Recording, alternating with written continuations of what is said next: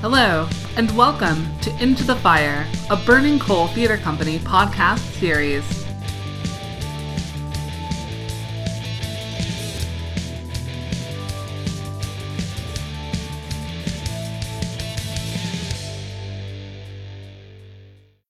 Hi, this is Jerome Davis. I'm the Artistic Director of Burning Coal Theatre Company, and I'd like to welcome everyone to Into the Fire, the Burning Coal Theatre Company podcast series on all things theatrical.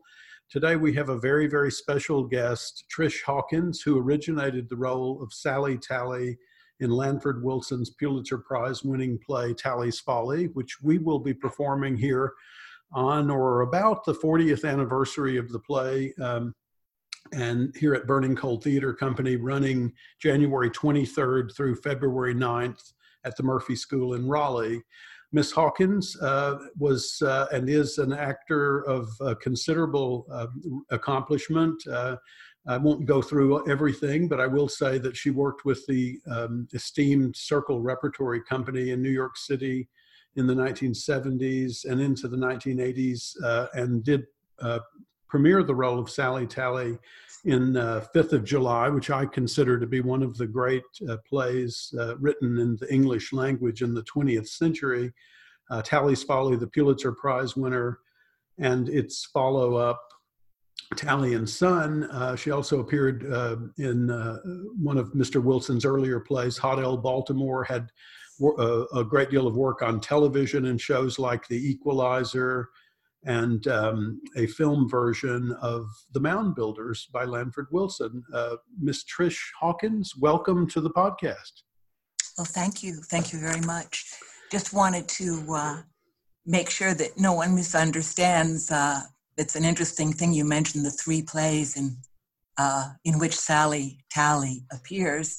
The first one you mentioned, 5th of July, of course, she appears in that as an older woman. Right, that's correct. So I didn't play that role. Right.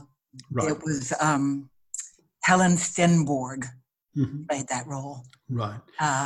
Yeah. But you did Sally in both Tally's Folly and then in the third play in the trilogy, Italian Son. Yeah. Well, let's back up just a little bit from that and start.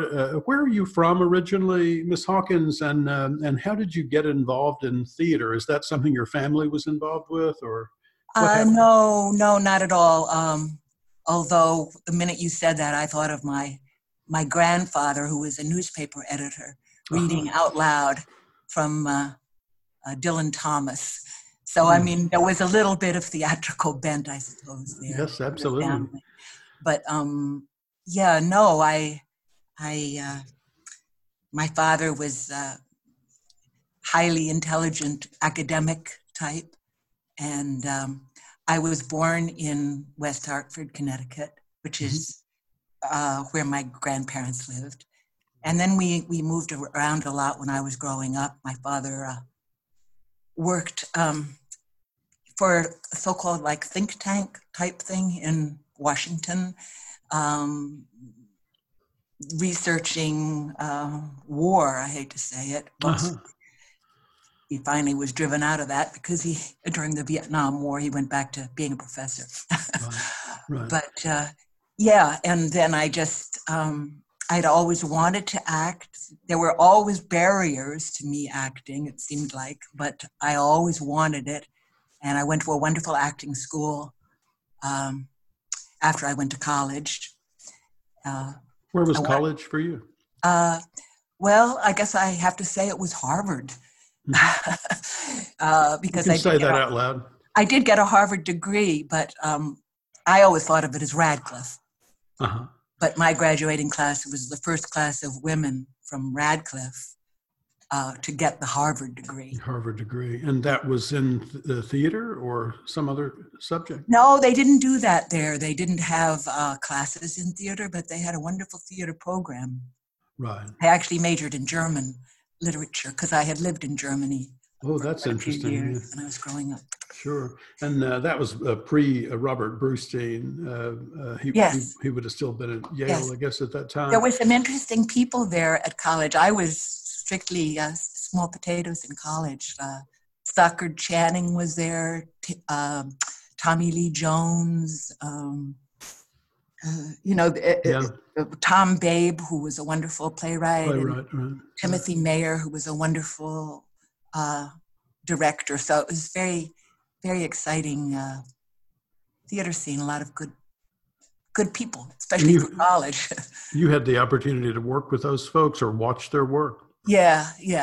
That's interesting. But where did it start? You said you always wanted to do it. Do you remember the first time that impulse struck you? Was it while watching a play? Was it hearing about somebody else who had done a play? Or what do you remember your first time in the theater? That's interesting. I don't know if I do remember my first time in the theater. But I remember my first ambition was not to be an actor. Actually, it was to be a ballerina. Uh-huh. And that came after I saw a ballet down in Washington, D.C., an outdoor ballet. And with it, they had the dancing waters, which were fountains that moved to music. Uh-huh. And it was seeing those fountains that made me, I guess, to want to perform. It was interesting. That's very interesting. And then I studied ballet and eventually gave it up because it was so demanding, especially at that young age. Right. And then I'm trying to think when it really. I was still undecided when I went to college. I was still undecided whether I wanted to be a writer or an actress, actually. But then when I went to college, I happened to hear about the Neighborhood Playhouse, which was an acting school in New York that someone had been to. And they had a summer program. So after my freshman year, I went to New York, which was incredible, and went to the school, which really opened my eyes to what acting was. Because I was never, technically, so to speak, I was never one of the stars of wherever I was at. But when I went to the Playhouse, I got onto something that had to do with really paying attention to the other person, really listening, and really allowing authentic responses. And that turned me around completely. And I thought, oh my God, that's what I want, Was Sanford Meisner, was he? Sanford Meisner, yes. Yeah, That's very interesting because our director, John Gully, who has worked with our company a couple of times and teaches at the University of North Carolina at Greensboro, is a huge proponent of Meisner's work. And I hear talking and listening over and over from him. Yeah, so that's quite a coincidence and a lovely one at that. So your father, I imagine, as a writer and as an academic, was influential. Your mom as well. Your mother. Yes. Well, my mother was very, very vital. She was and very social and very. And very true too. Very by social, I don't mean she was superficial. She had a lot of vital energy. And I think growing up, I was always kind of Mrs. Hawkins' daughter kind of thing, because I just didn't have that vitality. But I think I found in the theater really brought out that feeling of vitality in me. So you've got to New York. You're just out of college, and you've become associated with the Neighborhood Playhouse, and that is the kind of trajectory that many young people, boys and girls, have. How does one go from there to Broadway star? There must be a couple of other steps in there. A lot of luck, a lot of luck, because someone I had met, the boyfriend of somebody I had met in a production I was in.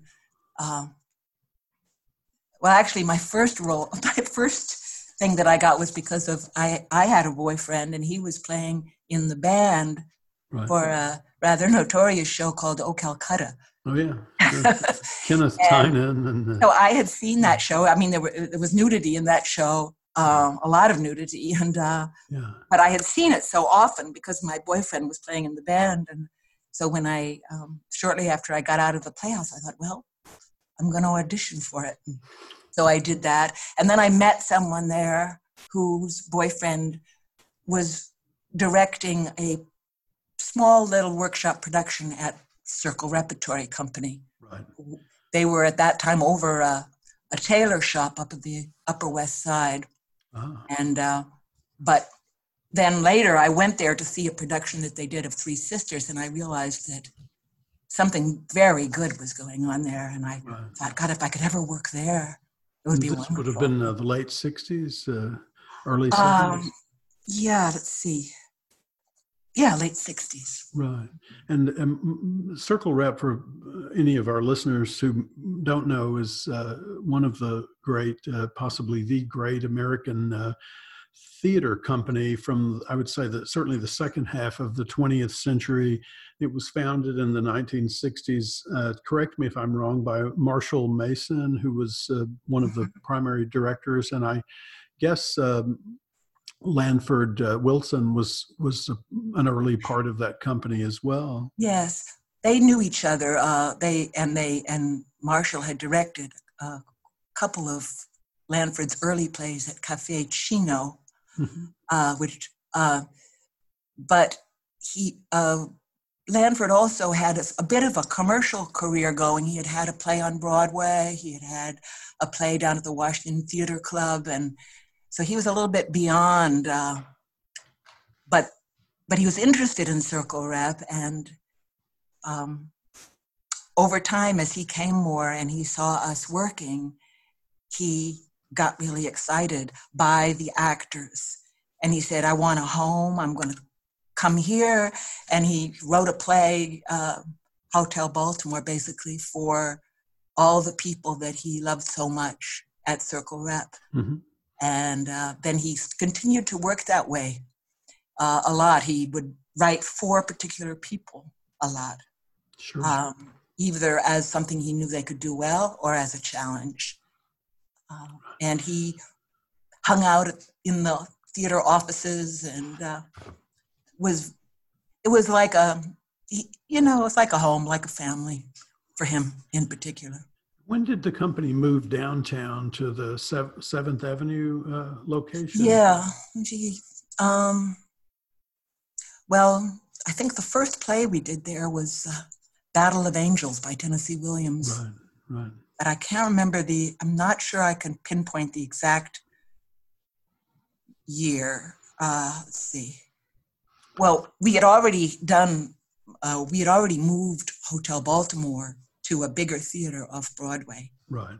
And I was in that. So I guess it was around 73 maybe that you moved down. Yeah. We moved down there. And Judd Hirsch, who would be your stage partner in Tally's Folly, was in, I always call it Hot L Baltimore, but right. Hotel Baltimore, yeah. No, I think Hot L is how you're supposed to say it. I guess I always said hotel because to me as the character, it was always Hotel. Hotel Baltimore, sure. And had he been a company from early on, or did he come in? No, he actually, neither of us were really in at the very beginning. We came a little bit later, and he came a little bit later than I did. Someone else was going to play that role of the night clerk in the hotel, but couldn't do it. And I think Lanford had seen Judd in a play and invited him to take the role. And he was pretty amazing in that. I mean, it could be regarded as a small part, but he gave the whole thing. He anchored the whole thing as the clerk, the desk clerk, Right. Yeah. Can you tell us a little bit about working with Circle Rep? There are a lot of theaters that come and go in New York City, and some of them attain a great deal of success. But not many of them have the stick-to-itiveness, that stay around and have the sort of nuclear center of them hold for as long as Circle Rep did, close to 30 years, I guess. What was it like working in that company?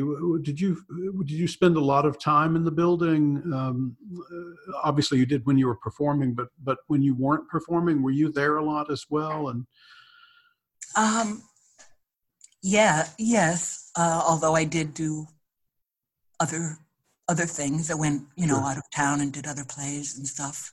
Mhm. But we were all so lucky to have a place where we knew that the people there really, they liked us, they loved us, Right. and Right. that's very rare for an actor.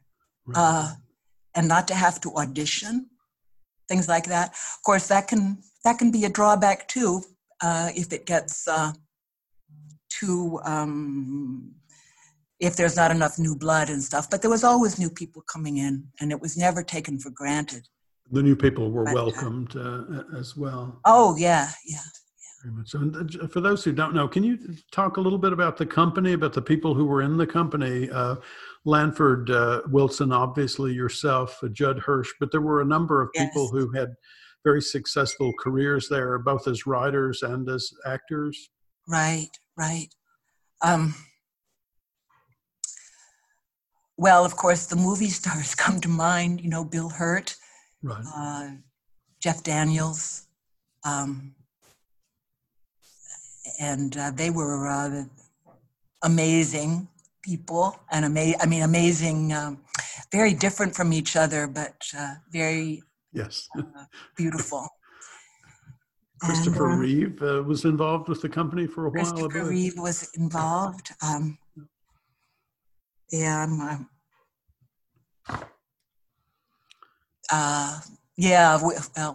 I'm sorry.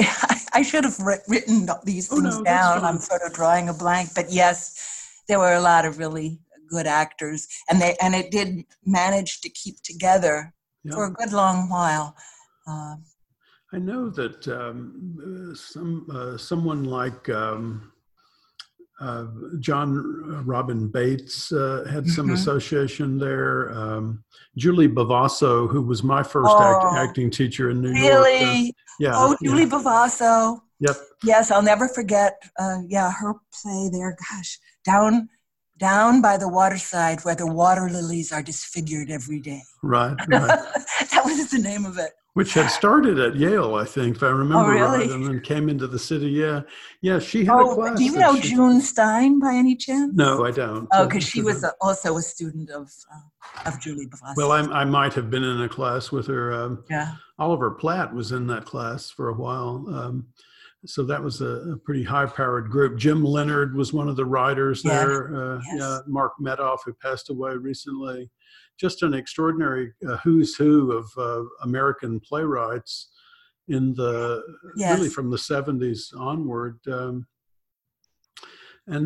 So that must have been heady times for an actor, and I'm sure you would experience the other end of the industry, the waiting around for somebody to cast you, but suddenly there's this company that's making its own work, and it's not doing it in the far-flung hinterland, but it's doing it right in the heart of the cultural center of America, I think. And so that, and it was a company of actors, as you were saying, playwrights, directors, lighting designers, set designers, everybody. It was a company for all of those people. Right.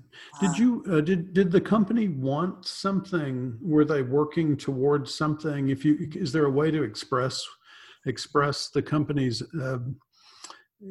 Today we say, "What is your mission?" I don't know if that's too highfalutin a phrase. Yeah. But what did you want? What did the company want? Well, I think that the central figure really probably was Marshall Mason, right. The director. Right. And his because he drew people who he happened to know, but he also drew other people who saw his work and were drawn to, I want my play to be also brought to life in that way. I don't think his mission, sorry. I don't think his mission was so much a particular subject matter or cause, but rather the actual theatrical life. I shouldn't say theatrical, because not theatrical in the bad sense, but to the way he ran a rehearsal, the way he set it up for the actors, the way he gave everyone such freedom and allowed people to really come to life. You know, that was his thing, to take a playwright's words and really bring them to life in a way that would be more real and more spontaneous than people were used to seeing. So everything's not preordained by the director. He's letting the actor inhabit the role and interact with the other characters and working probably more slowly. Yes, he used to work his way through a play very slowly, section by section. Of course, some of us griped about that from time to time. We wanted him to do it differently or say different things. But looking back, I think that was what his real contribution. It seems like what you're describing is a perfect fit for the kinds of playwrights that were gravitating towards Circle Rep at that time as well. So seems like a really good marriage. Do you remember? So Tally's Folly actually was written after 5th of July. Yes. And so 5th of July had become a big hit, and I think made it onto the Broadway stage. And then Tally's Folly came along. Do you remember when you first got that script? Do you remember what you thought? Well, I remember when I first heard of it. You know, I was kind of out doing other plays of other places right at that time. But I somehow was with Lanford, and we were walking down the street in the village near where he lived. And he had these pieces of paper with Matt Friedman's opening monologue written. Usually he heard voices, and he'd hear one voice, and then later it would start, you know, another voice would come in and they would start talking to each other. But he had this first opening thing, and I remember him reading it to me, and I was so excited by it because it was kind of different from, it was such a great character for him to write. I was thinking that today, how a boy from Missouri could write Matt Friedman, you know, from where? Lithuania or wherever. Right, that's correct. Probably Lithuania. And a Jew. Yeah, that's right. And then the next thing you know, he's handing you pages that include Sally. Yeah. So he was writing it with your voice in mind. Yes, he. I think he didn't begin it with my voice in mind. I don't. But he. Then he took me in, kind of, and Right. Yeah. And how does that work as an actor? Do you say, where do I stand and when do we open, or do you say, I don't think Sally would say this? I mean, you know, do you is there give and take there with the playwright under those circumstances? Not so much. Certainly not. Just where do I stand or whatever. Right. But on the other hand, it wasn't like, because Lanford was such a brilliant playwright, and he had gone over it before the actors even got it. He and Marshall had really gone over it. So it wasn't as if, and also in the way we worked, we had to memorize the section that we were going to work on that day. We had to know it. So perhaps when something was awkward or something, perhaps without even knowing it, we would memorize it in a slightly different way, and usually nobody complained about it. Right, sure. But on the other hand, you would not easily say, you know, she wouldn't say that, because it probably would be more beneficial to really go into that as figure out what he saying what he that. meant. Yeah. Sure. And did you know when you got the material? Did you know how good it was? I don't think so. I don't think I did know. That was true of all of his plays. I didn't really. It's hard to really read a play, and his plays in particular. I think once they start going, then you really realize what he. Although I went back years later and just sort of reread Tally's Folly in the printed book, just as if I had nothing to do with it, and I was amazed. Because the whole thing was written in poetry, as far as I could see. Yes, very much. Which I didn't really realize when I was, working on it. Yeah. Was there a moment? I mean, obviously, when the Pulitzer Prize was awarded, that was a good sign. But was there a moment when you were performing the play or deep into the rehearsals when you felt like this is an extraordinary thing that will last the test of time? I don't think I thought that, but I was too consumed with because it's not an easy role. Oh no!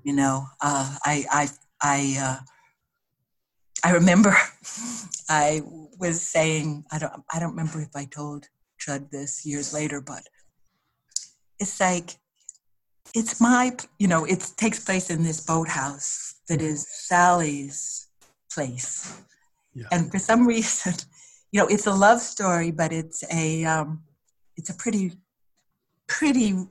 lot of there's a lot to overcome. There's a lot of so it's not an easy. He says, what Matt says, this is a waltz. Remember, 1, 2, 3, 1, 2, 3. But then it's a little bit more rough than a waltz. But then Sally comes on. Yes, exactly. Yeah. And what I always felt was, which is sort of silly, but I think I was thinking as Sally, like, what is he doing welcoming the audience into my place? You know what I mean? It used to kind of irk me. Yeah. That's good. That's very good. Yeah. And then, you guys did that for a while. You took it to Los Angeles, as I recall, yes. And then brought it back to Broadway and had a very good run, a very successful run there. Yes. Following that, Lanford attempted he attempted to put a cap on it, I guess, and create a trilogy out of it. And it had a different title. Originally, it was called A Tale Told, I believe. Yes. And you were involved in that production as well. Yes. I was just looking at that before this call, mm-hmm. because I got down this book that exists where they're all three in one book. Yeah, sure. And I was sort of reading in that play, and wow, I thought, I want to go back and reread this play. I had a very small part in that because Sally just comes in. It takes place the same night that Tally's Folly takes place. Right. But up at the house, and Sally's family is really, really like the worst of America as far as, they're kind of like really in trouble in terms of, well, they're rich, they're don't get along with each other, they're prejudiced, etc. Worried about the wrong things. Yeah, except for the aunt. The aunt is someone who, I was just reading the section where the aunt says, Sally comes in and says, I'm going away with Matt Friedman. That's funny. When I said that, I started to cry. That's funny. Yeah. And then the aunt, who has been hoping that Sally will find someone, gets so excited and says, it's me going on that bus. She's the one person in the family that Sally had a good relationship with. She's the mischievous angel, as Matt defines her. Yeah. And this is a slightly silly question, but Has anyone ever asked you to do 5th of July? No, no. But I was thinking that would be interesting. I put together something. I never performed it, but I put something together where Sally would be the one introducing the scene rather than Matt, as Sally at an older age. Uh-huh. And because she's carrying this, the ashes of Matt. Right. And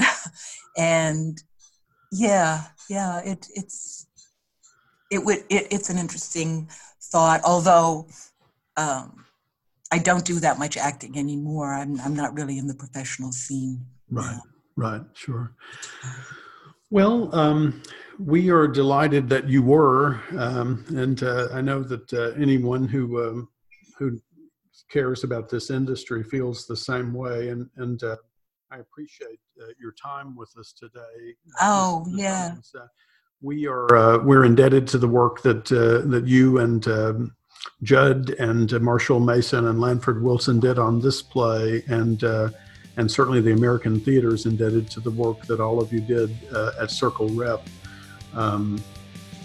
Well, I think it's great that you're doing the play, and you said you're enjoying it. Yeah. It's something. It really is something. And it does, it does feel like poetry, and it also feels inevitable. The text feels inevitable. Which is not something that one comes across that often, even in some of the best plays. So something good happened in that little boathouse in 1944. So thank you again for joining us today. We appreciate it very much, and we wish you all the best with all things in the future. Thank you very much, and you're very welcome.